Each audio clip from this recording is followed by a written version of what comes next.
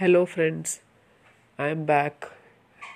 Today I am going to being thankful about my life, about me being able to be alive, I got up in the morning. Uh, I had one another beautiful day.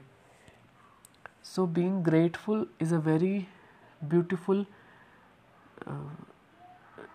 thing to do in our life, and I am grateful for so many things in my life.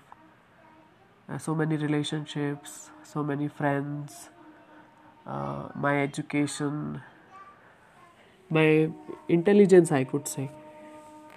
So I am being grateful for so many things. What are you grateful for? What are some things which inspire you or help you think about your life as being thanking for? And I'm thankful to God to support me in every step of my life.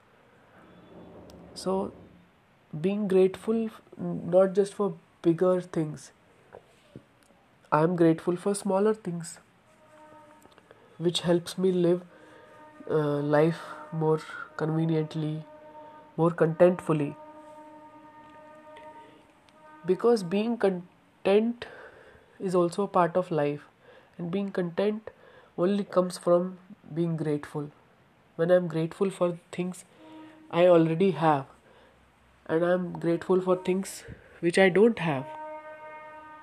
So, thank you so much for listening to my podcast every day, and be grateful for the things which you have or which you don't have.